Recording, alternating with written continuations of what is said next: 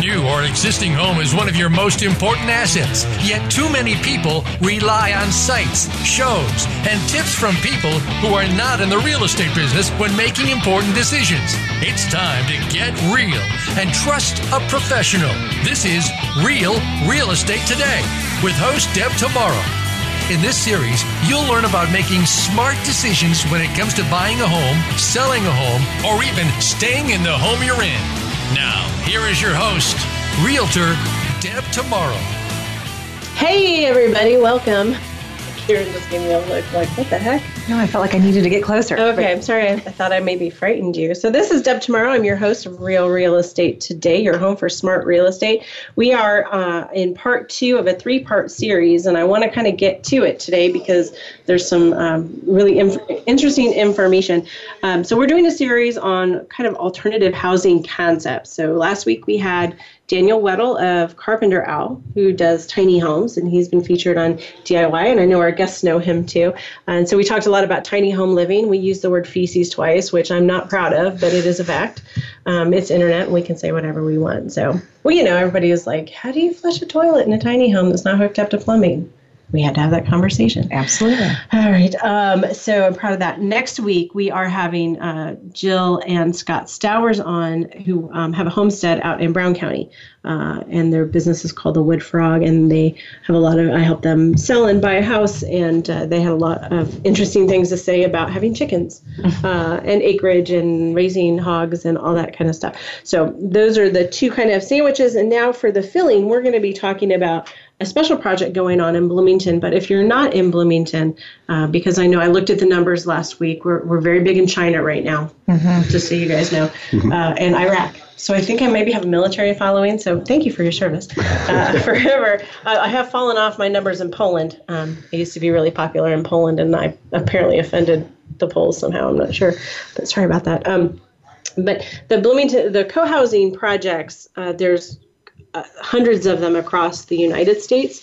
And as I understand it, it's a concept that was sort of came about from a visit to Denmark. So it's really been this concept of co-housing, and stick with me because you will get to it, has been around for really hundreds of years.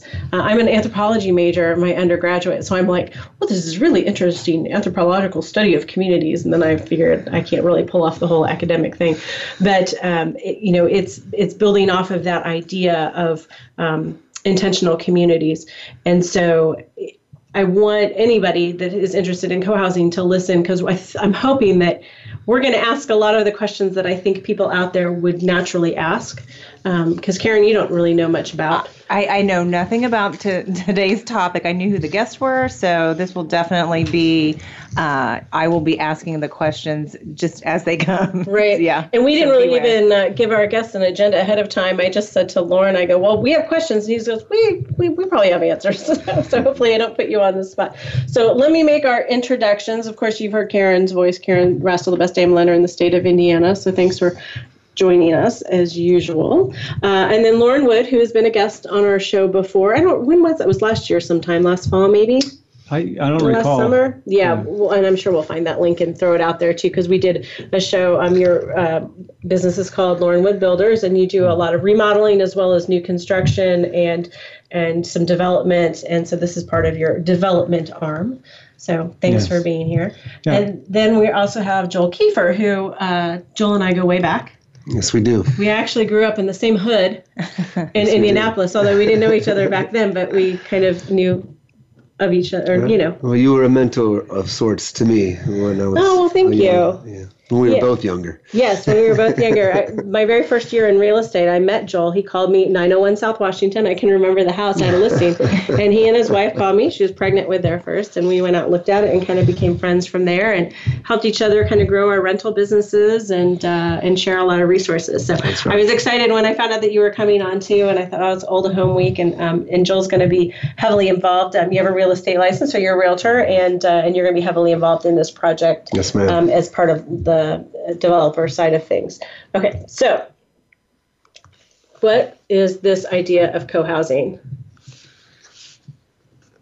Silence. It's an overwhelming question, right? It's a little bit of a loaded question, and I you could go to the Co-Housing Bible and get a real strict definition, but I think loosely co-housing is a pocket neighborhood, a little intentional community with some sort of basic design concepts that are common across them, parking on the periphery, inward-facing homes with built-in connectivity home to home as well as home to common space and green space. There's typically a common house that acts as an augmentation to the otherwise typically smaller independent home sites. They can be, a condo style with paired homes. It can be individual, standalone houses. It can be, it can be an apartment building with common space downstairs. Yeah, I was going to say, I don't have paper. I wanted to jot some notes down, but when you just mentioned that the homes are going to be inward facing, so is there some green space in that middle piece, or is that where then that common house Absolutely, yeah. And if this. You were to go to the Co-Housing Facebook page right now, you'd see a site plan that's on there, and you'd see homes around the periphery of it, largely with some parking on two extreme outsides of the property, and then some park-like setting inside with common gardens, a common house, a little common cabin in our case. And so I think conceptually you have these small homes that are substandard sizes compared to the average home that Americans like to build. So in our case, about 800 to 1,600 square feet is probably going to be the range.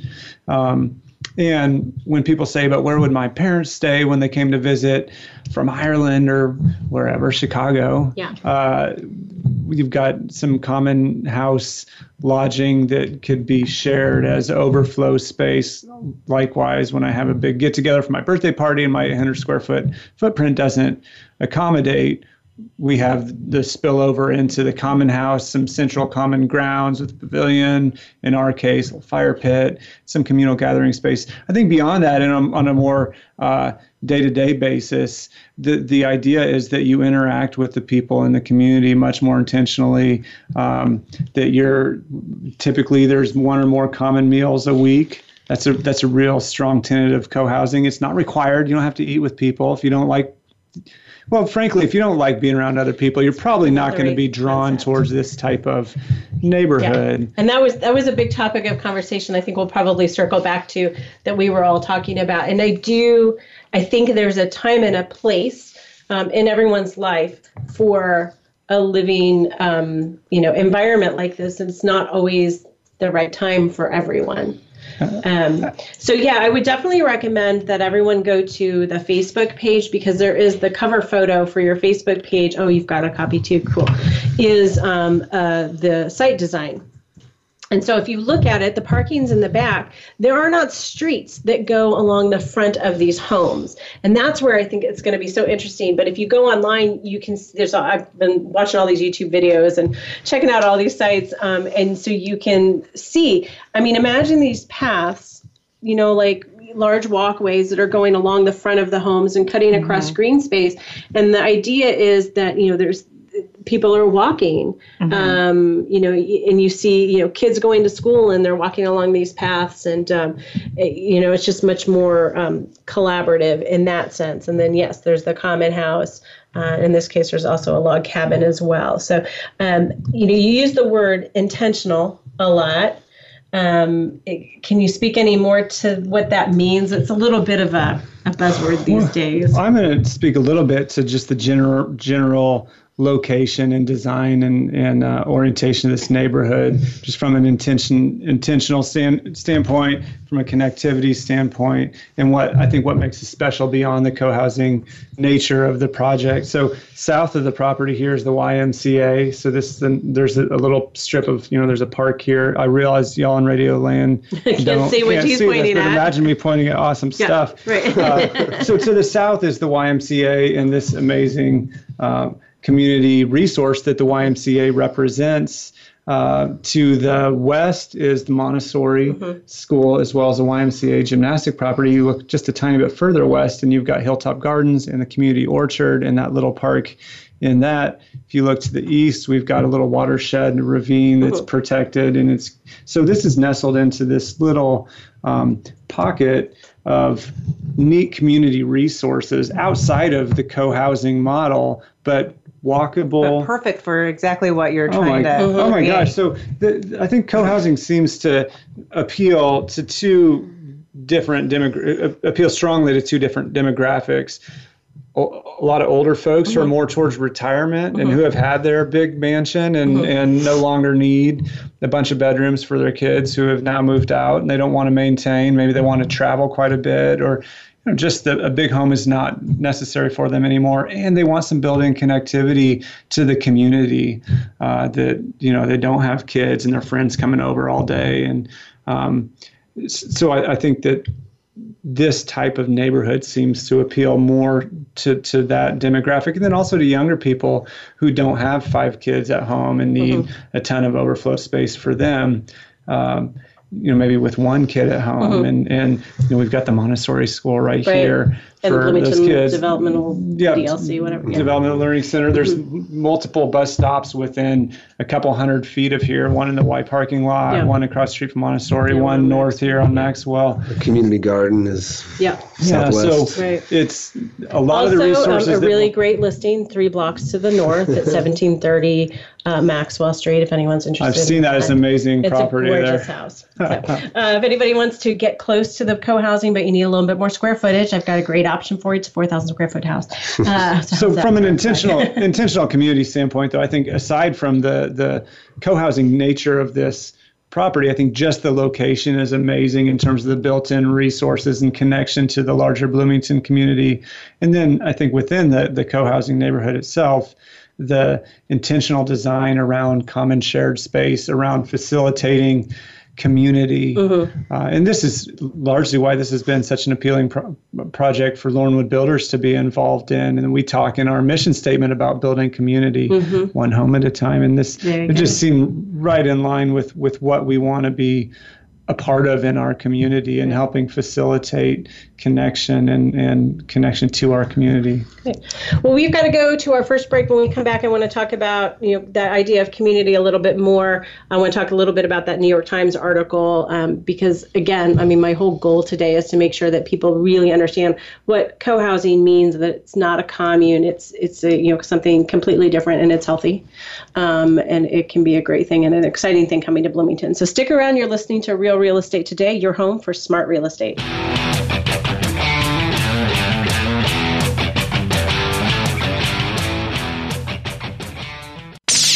The Internet's #1 talk station. #1 talk station. VoiceAmerica.com. Are you interested in buying or selling a home? Not sure what the next step is? Deb can help. Go to realrealestatetoday.com and click on Start Here. You'll be asked a few simple questions, and Deb will personally contact you to help answer your real estate questions and connect you with a realtor in her personal nationwide network of realtors. So even if you aren't in Deb's service area, you're guaranteed to find a good match wherever you are. Visit realrealestatetoday.com. Are you finding your frequency? It can be described as that space between failure and success. It's the future of digital media. It's finding your voice. It's engaging topics, content, and ideas. Jeff and Ryan discuss the digital media space and all of its aspects. It's about making the mistakes, taking the chances, summoning the intestinal fortitude to step out of your comfort zone, and discovering what you can accomplish when you decide to try, decide to learn, decide that you have something to say, and find your frequency. Live Fridays at 2 p.m. Pacific Time, 5 p.m. Eastern Time on the Voice America Variety Channel. You count. Tune into Inner Revolutionary Radio and join the spontaneous wave of people all over the planet who, like you, are changing our world from the inside out. Follow the movement. Meet guests who are shaking things up. Call in and gain insights and courage to empower your own voice. Large or small, your part counts. So join us. Co-hosted by Helen Hillocks, Todd Benton, and Chris Reeves. Inner Revolutionary Radio airs live every Thursday at 3 p.m. Pacific Time, 6 p.m. Eastern, on the Voice America Variety Channel. Streaming live, the leader in Internet talk radio, voiceamerica.com.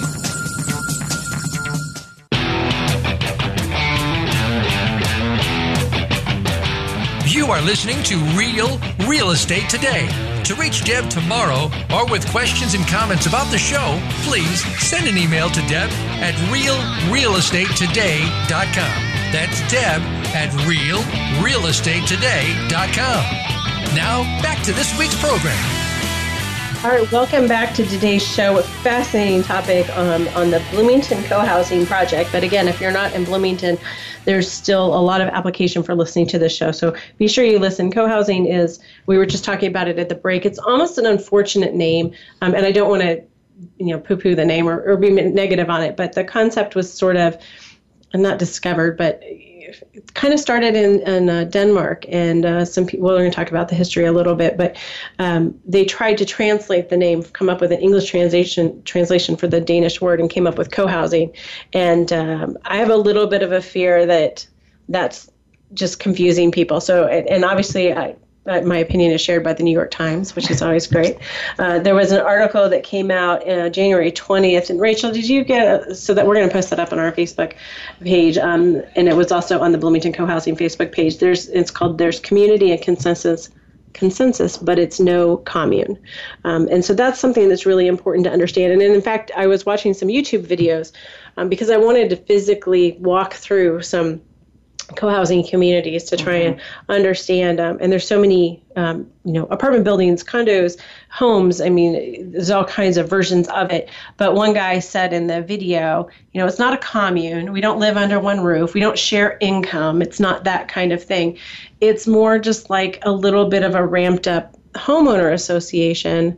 But again, its focus isn't, when we think of homeowner associations, we think of broken down cars and trampolines and, complaining about shrubbery and things like that. And it's not quite that either. It's got another deeper level of component to it, which I think can be really healthy. Mm-hmm. And that's why I'm so interested in it.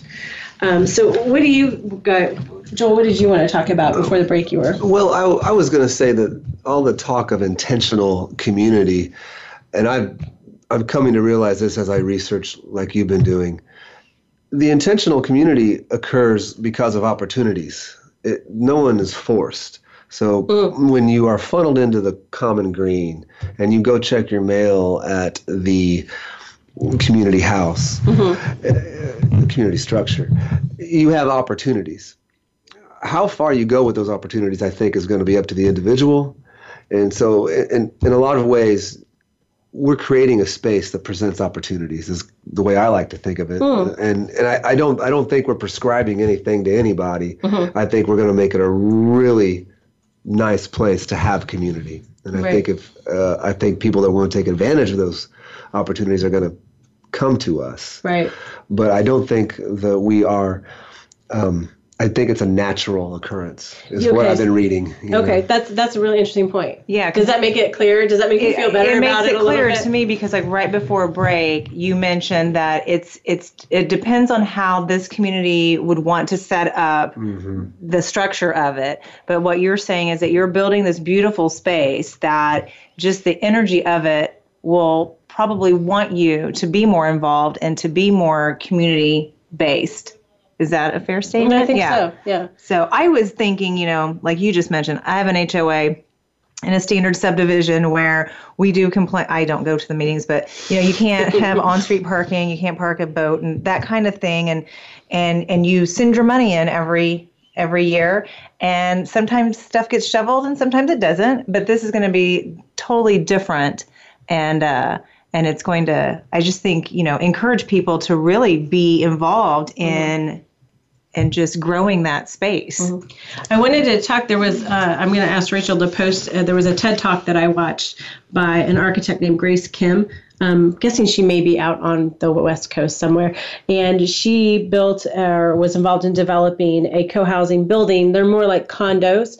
It was a 9-unit building, but she was talking about the benefits. But her premise of the TED Talk was that, loneliness is something that's sort of becoming epidemic, and our solutions for that, like social media, aren't always the best solutions, because loneliness isn't about numbers. It's not about being surrounded by numbers of people. She was posting pictures of typical suburban neighborhoods, and you're surrounded. I mean, thousands of people living in near proximity to you. But what do? You drive into your driveway, you open your garage, you get in, you close your garage door, you get out of your car, you never really talk. You don't know the name of the person who lives 2 doors down from you.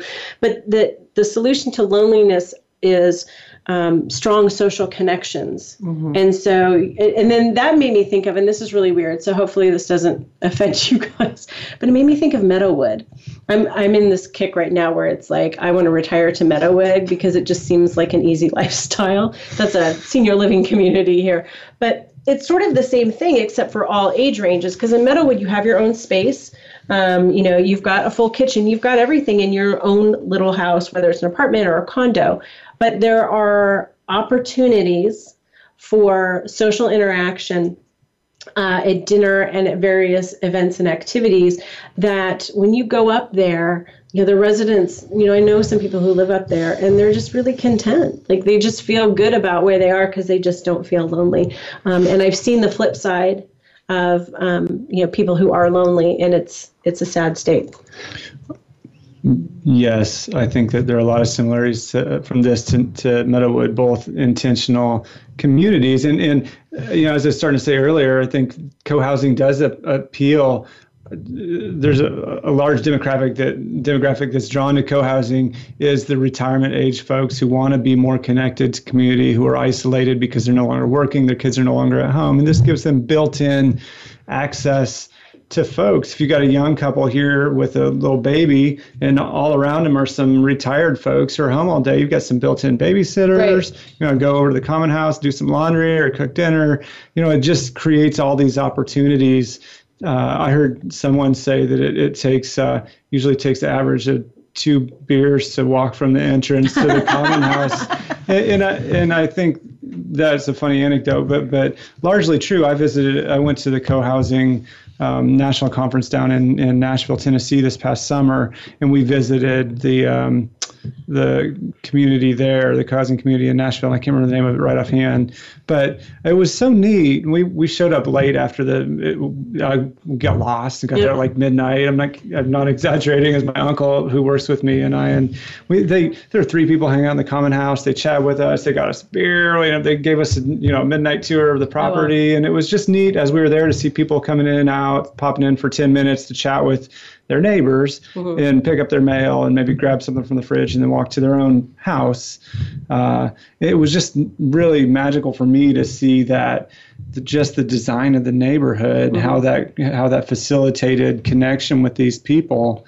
That resonated for me. I lived in downtown Bloomington for 15 years. I lived right by campus. I didn't know any of my neighbors. Yeah. And they probably changed every year, too. Yeah, that too. Which is a little bit different. So how do you, one of the big questions, and it's hopefully it's not an uncomfortable question, but, it's one that we all 3 of us had. How do you make sure that you do, I don't want to say get the right people in the neighborhood, but I think convey the right expectations or understanding of what you're trying to accomplish? I mean, what happens if you get someone who doesn't quite get it? Well, to Lauren's point, someone that doesn't get it is unlikely to pursue what we're doing here. I think that maybe the wrong person at first glance that doesn't get it at first glance might be an asset to the co-housing community eventually. We kind of pile on millennials. We plus 35ers. I'll say it nicely for you ladies. And I've had a lot of positive response from young people. Yeah.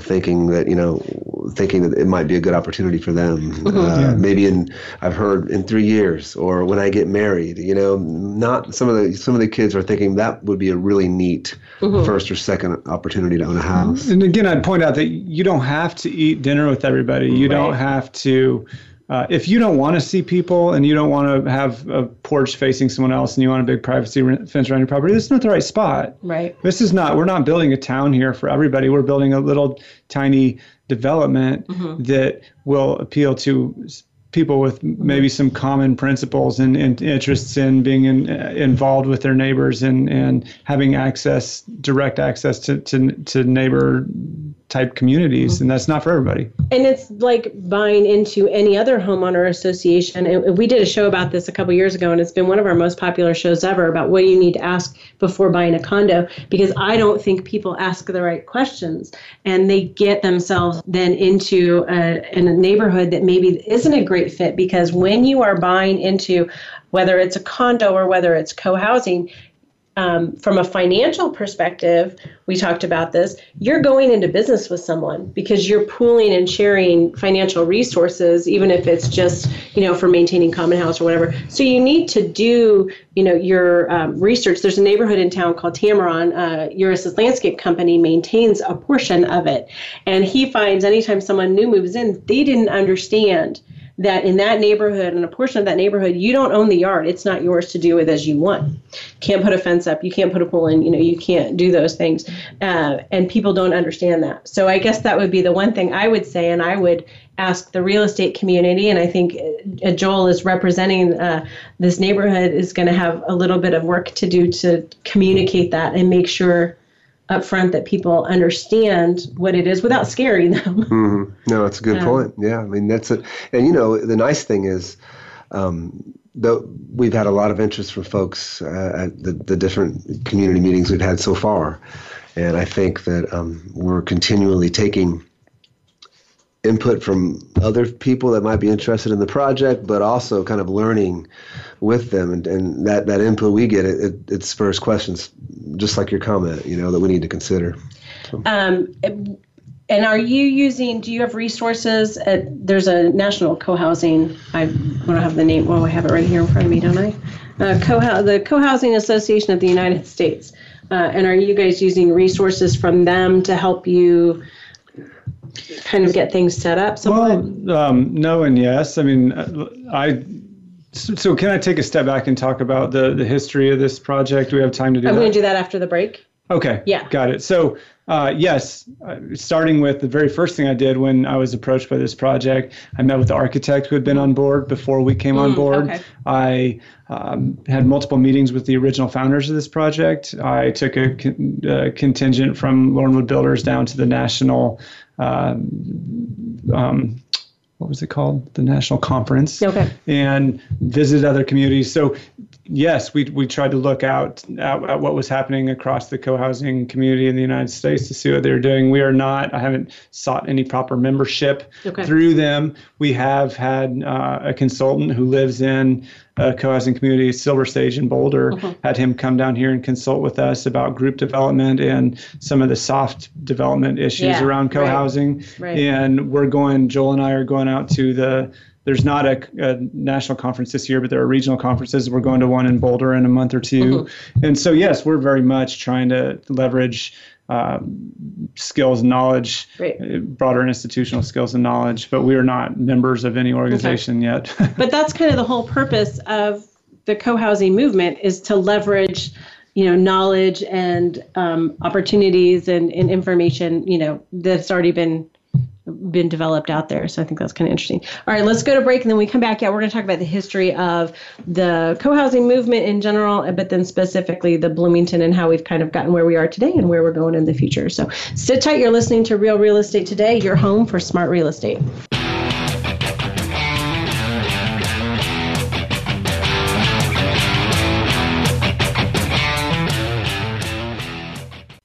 Streaming live.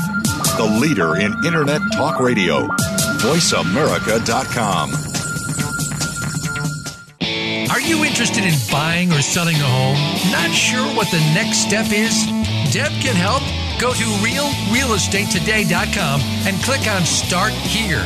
You'll be asked a few simple questions, and Deb will personally contact you to help answer your real estate questions and connect you with a realtor in her personal nationwide network of realtors.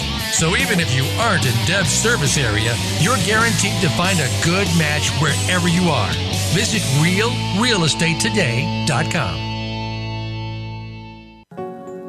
In the spirit of Have Couch Will Travel, Dr. Carol Lieberman creates a haven of sanity in an increasingly insane world. Each day we are bombarded with news of events that have never crossed our wildest nightmares. Society is spiraling out of control and everyone is reeling from it. But now there's an answer. The best way to keep sane in this insane world is to tune in to Dr. Carol's Couch on Voice America. Dr. Carol, a certified media psychiatrist, will broadcast live from her Beverly Hills office every Tuesday at 1 p.m. Pacific Time. Call or log in and get help with whatever is sending you reeling, whenever you need a soothing voice to calm and advise you. That's Dr. Carol's Couch every Tuesday at 1 p.m. Pacific Time here on America's Voice, voiceamerica.com.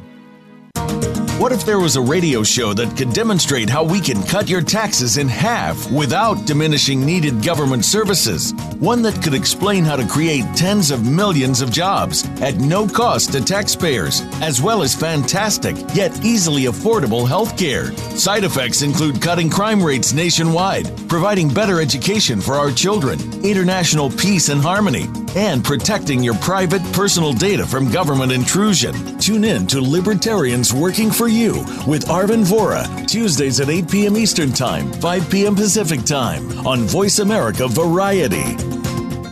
Tune in to The Patricia Raskin Show on voiceamerica.com every Monday at 2 p.m. Eastern Time and 11 a.m. Pacific Time. This is the program that helps you turn obstacles into opportunities, challenges into solutions, and find answers to tough questions with the award-winning powerhouse voice of radio, Patricia Raskin. So tune in and call in to The Patricia Raskin Show, Mondays at 2 p.m. Eastern Time and 11 a.m. Pacific Time, right here on the Voice America Variety Channel. The Internet's #1 talk station. #1 talk station. VoiceAmerica.com.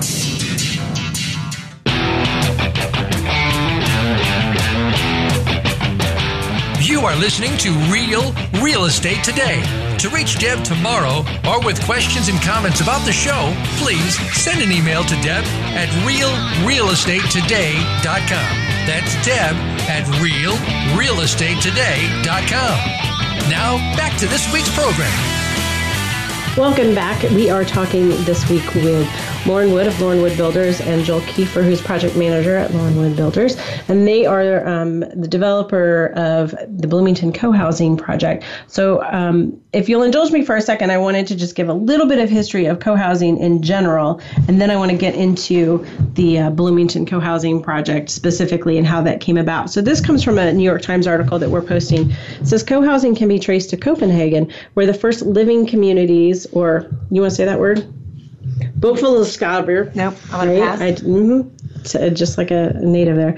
Opened in 1970. A decade later, two architecture students, Charles Durrett and Catherine McCament, were on a year abroad at the University of Copenhagen. During Mr. Durrett's daily commute through mundane suburbs, he noticed one complex that stood out. People in this one development were always out there talking to each other, sitting at picnic tables, drinking tea. There were children running from house to house and people coming and going to this building, the Common House, where nobody lived and apparently everybody lived, he recalled.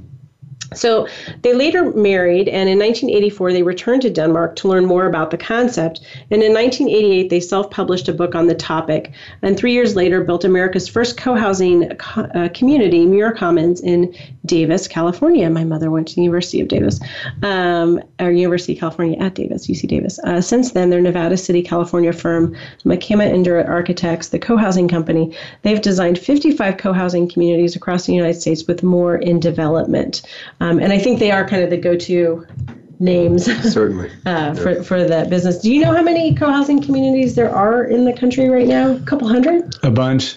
Yeah, it's a lot. And there's a list if you go to the Co-Housing Association website, and I was looking through all the states, and we have a couple in maybe a little bit further north in Indiana, lots and lots and lots in Colorado, Oregon, Washington, California. I was checking to see if there were any in Maine, because Jairus and I were sort of tossing around this, if we retire someday, and this is not I keep saying retire, and it's not a retirement community by any means at all. But we just thought, if we were in our mid-50s and wanted to move to a new area, co-housing would be a great way to get integrated into that area really quickly. And so that idea really appealed to me, because I thought, well, gosh, you come from nowhere, you don't have family or anything like that nearby, you move in and you've kind of got instant opportunity to make friends that usually is much harder to do. So tell me about how the Bloomington project came about, because it's actually been around for a few years, but you are fairly new stepping into it. Yeah. So these two ladies, Marianne and Janet, and I won't use their last names because I didn't ask their permission to talk on the radio about them, but they, with maybe a third silent partner, for years have been interested in co-housing, and I don't know how far back that went, but I know that they had met Mark Cornett, who was the original architect on this, years back in some meetings where they were just looking for project opportunities around co-housing. So I think for them, it had been a long-term dream of creating a co-housing community to live in Bloomington. And they were visionaries. This land, as you all know, in Bloomington is amazing in terms of the location and what it represents. Very hard to find. How many acres? 2.5? Some, no, it's more. It's 3 something now, because they acquired some additional land to the west that wasn't part of the original PUD. Okay. So they acquired this land, hired an architect, went through the PUD process, which is a planned unit development. If you want to do something outside of the norm in our community, in many communities, you go through this process. And the community got very much on board with it. It was well received and approved. And that happened maybe 3 or 4 years ago. And their goal was to build a grassroots community of people who could just pay to develop this themselves. So get other like-minded folks on board who had the money, the wherewithal to develop the property and build it out.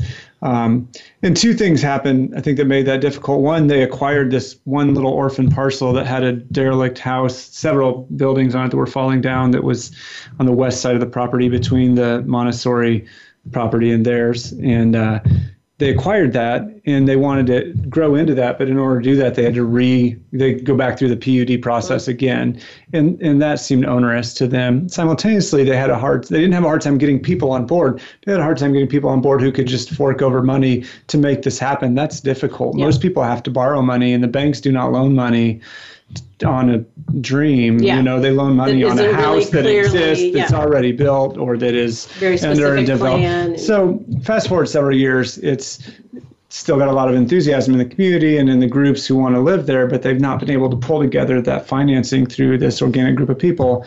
Ladies reached out to me at the Unitarian Church one day. Apparently Unitarianism is a hotbed for co-housing. There you go. But but they welcome any religion. That's right. Yeah. As do the Unitarians, I think. That's true. That's true. So they approached me and said, "Hey, look, this is a project we're doing. We'd like to just talk to you about it." And frankly, I wasn't that interested. I thought, what can this be? Co-housing? Is it commune, right? Even you thought it was a commune. Immediately upon sitting down, listening to them and seeing what they'd done, seeing the land, seeing the opportunity, and seeing, I was sold. I started doing homework on co-housing. I started thinking about who we wanted to be as a builder in Bloomington and the type of community infrastructure that we wanted to build. Do we only want to build big houses out in the county that only the owners can go to and see?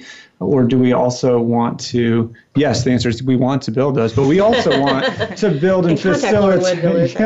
We want to facilitate community, and we want to build for not just people who can afford 40 acres out in the county, but people, these are naturally affordable in a way that most housing in Bloomington is not, due to the small size and the shared cost of the common infrastructure.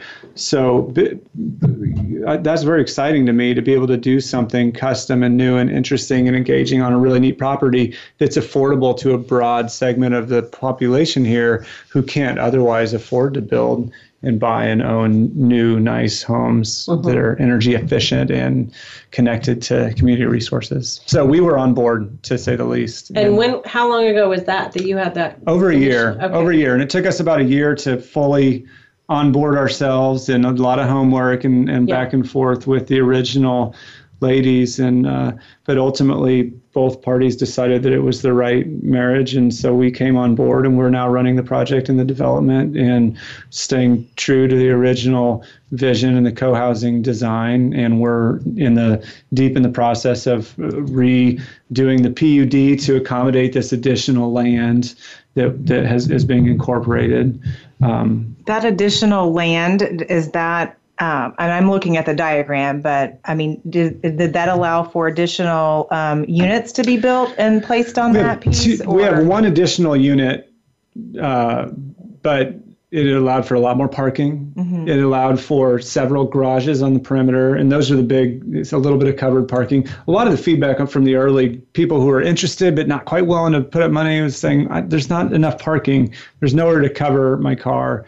Because realistically, for me, a garage in Bloomington, Indiana, and you got to have a car. And then simultaneously, the neighbors were saying, you've got 25 houses, but only 7. I can't remember how many parking spaces were in the initial. And what if friends come over? Where are they going to park in this little tiny street? So we were trying to respond to the earlier feedback, both from the neighborhood and from interested parties. And I believe that the design that we have here is more all-encompassing and responds to the neighborhood needs and unique neighborhood design. And so how many units are we looking at potentially? 27 at this point, aside from the common space, which is substantial in and of itself. And like you said, in the first segment, they range from 800 square feet to about 1,600. So I'm guessing, probably a 2-bedroom to a 3, any 4 bedrooms? The floor plans have not been finalized, and again, part of that's we're working through that with the PUD process, and there's going to be a give and take with the city, and plan commission, and so that's subject to change. Yeah. Okay. Well, let's go ahead and take our last break. When we come back, I want to ask some specific questions, sort of like a quick fire, in terms of how things are going to be run. And my guess is you're not going to have answers to any of them because you're going to say, well, that's up to the owners to decide. So we'll put you to the test with that. Stick around. You're listening to Real Real Estate Today, your home for smart real estate.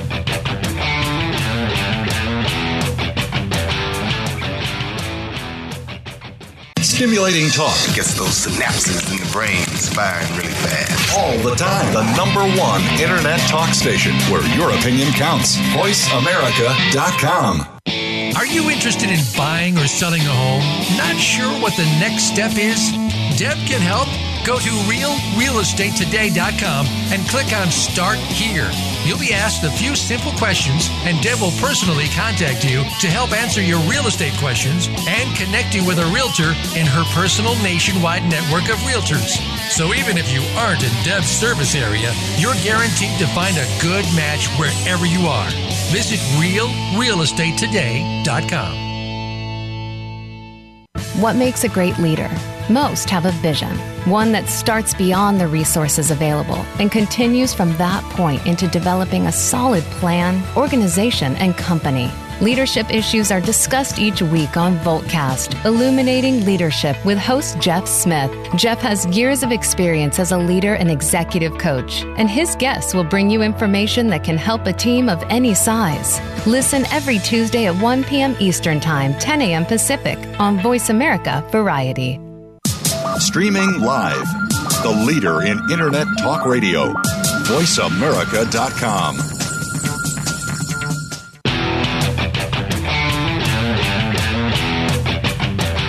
You are listening to Real Estate Today. To reach Deb tomorrow or with questions and comments about the show, please send an email to Deb at realrealestatetoday.com. That's Deb at realrealestatetoday.com. Now, back to this week's program. All right, welcome back to today's show. We're talking about the Bloomington Co-Housing project and visiting with Lauren Wood and Joel Kiefer from Lauren Wood Builders, who are the developers and realtor on the project. And it's really interesting. So a couple quick questions. Do you have a price point on the homes that are going to be in there? No. Okay.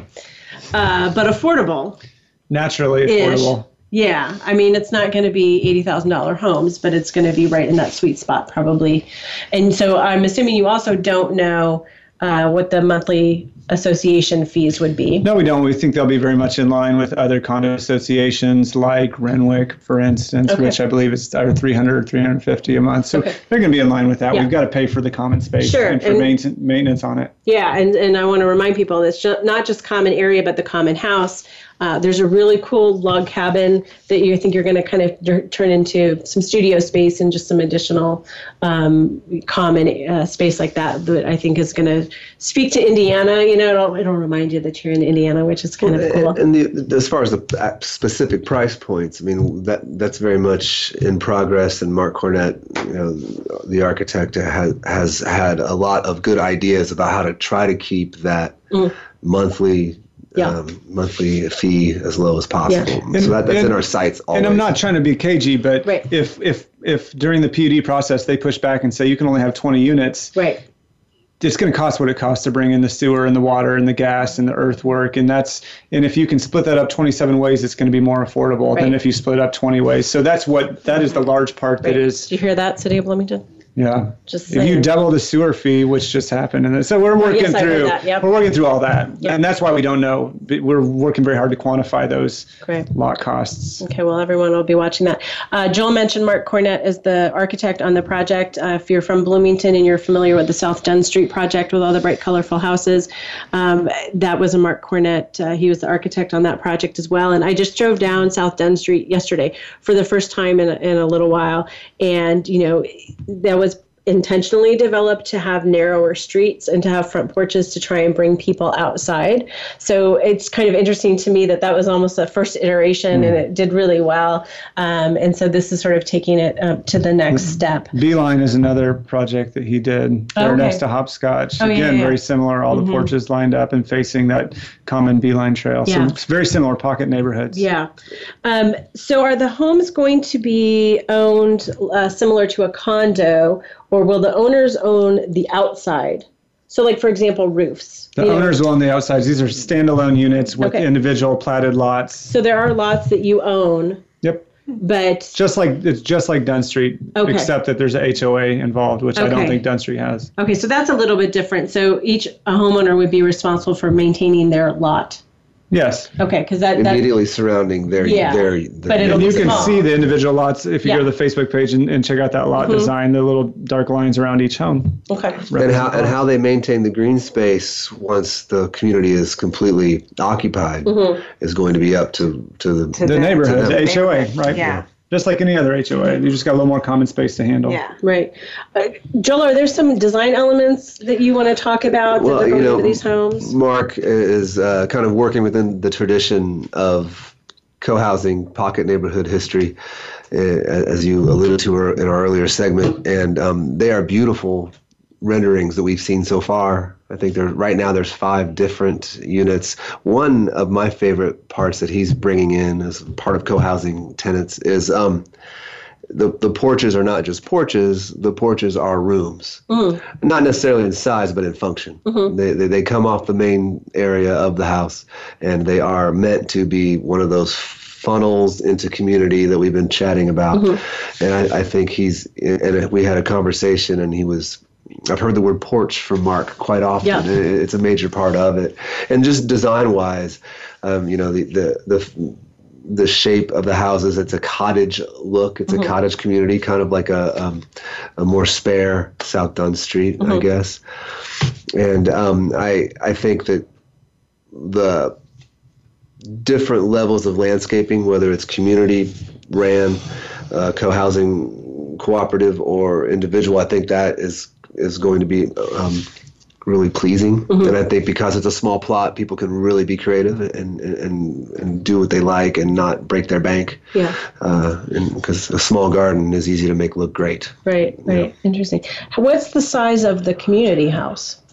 Do you have any idea on that? What is this square 30-something by 30-something, and it's got a full basement. It's parsed out. It's an old horse barn downstairs with this. It's really neat. So, all told, it's probably going to be 1,600 or 1,800 square feet upstairs. There's going to be, wraparound porch, so for outside hanging out space. There's going to be shop space, shared bike storage, and bike maintenance and workshop space downstairs. So you're going to have a lot of common facilities that most individual homeowners don't have. And guest rooms in there? The guest rooms will be in the log cabin. Nice. Although there's potential for that. Yeah. And that design will largely, we're planning on building out the structure and then leaving the finished design until the neighborhood is built out, so they can have a real say in those common spaces and how they're used and how they look. And they can control the costs that way too. And the interior of the houses has been much discussed, and that's still in play. But it's important to us, that the craftsmanship is to our standard and that the finishes are lasting and durable. Yeah. And so, that's a constant play that we're going to be discussing, making sure it's high quality stuff. Yeah. Personally, I'm excited about the universal design because I think everyone should be. And I think these houses especially make sense to design for aging in place, design for young families, for older families, and then having things that we're really proud of. Anybody who's familiar with our brand is familiar that we take a lot of pride in the aesthetics and the quality and the energy efficiency and the longevity. And then we stand behind our work, and that we don't see this as any different. I mean, on the contrary, I'd say we see this as a concentrated place where we can really make a big impact. And anybody who's interested, I would encourage you to follow Laurenwood Builders on Facebook, but also Instagram, because you guys are doing, I think, a good job with putting examples of their work. Certainly your name is synonymous with quality here in Bloomington. So that's one of the reasons why I'm pretty excited about that. Karen wants me to ask, that was my next question, Karen. We have a couple minutes before close here. I'm going to guess you don't have an answer to this. Right. Construction schedule, it's all dependent on the city, right? Listening city of Bloomington? No, we have an answer to that. We plan to turn dirt this late summer, early fall, and start putting in foundations this winter and have houses ready to move into next spring, assuming that we don't get a huge amount of pushback redesign from the city, which we do not anticipate. We've already been, I had meetings with the city as soon as the ladies approached me, where are you guys on this project? I've had meetings with the mayor's office. We're talking about how to build in affordability. That's a big push. Anybody who's been keeping their ear to the rail here in Bloomington knows that the current administration cares deeply about affordable housing. And so we are trying to be proactive on every front to help and be collaborative with the community and with the city on this design. We are going to push, it's going to move forward this summer and this fall. We're going to be building houses this winter. So if someone is interested in learning more, I know you've had some informational meetings. Are there any more coming up in the near future? Yes. Check out your Facebook page? That's right. Stay tuned. Yeah.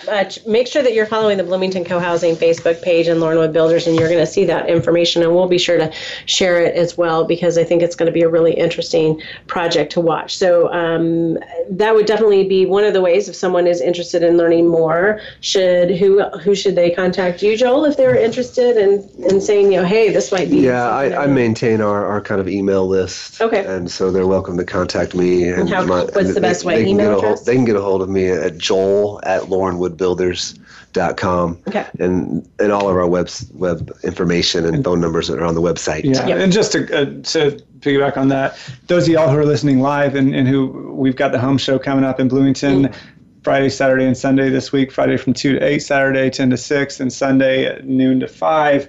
We'll have a booth there with our own little tiny home.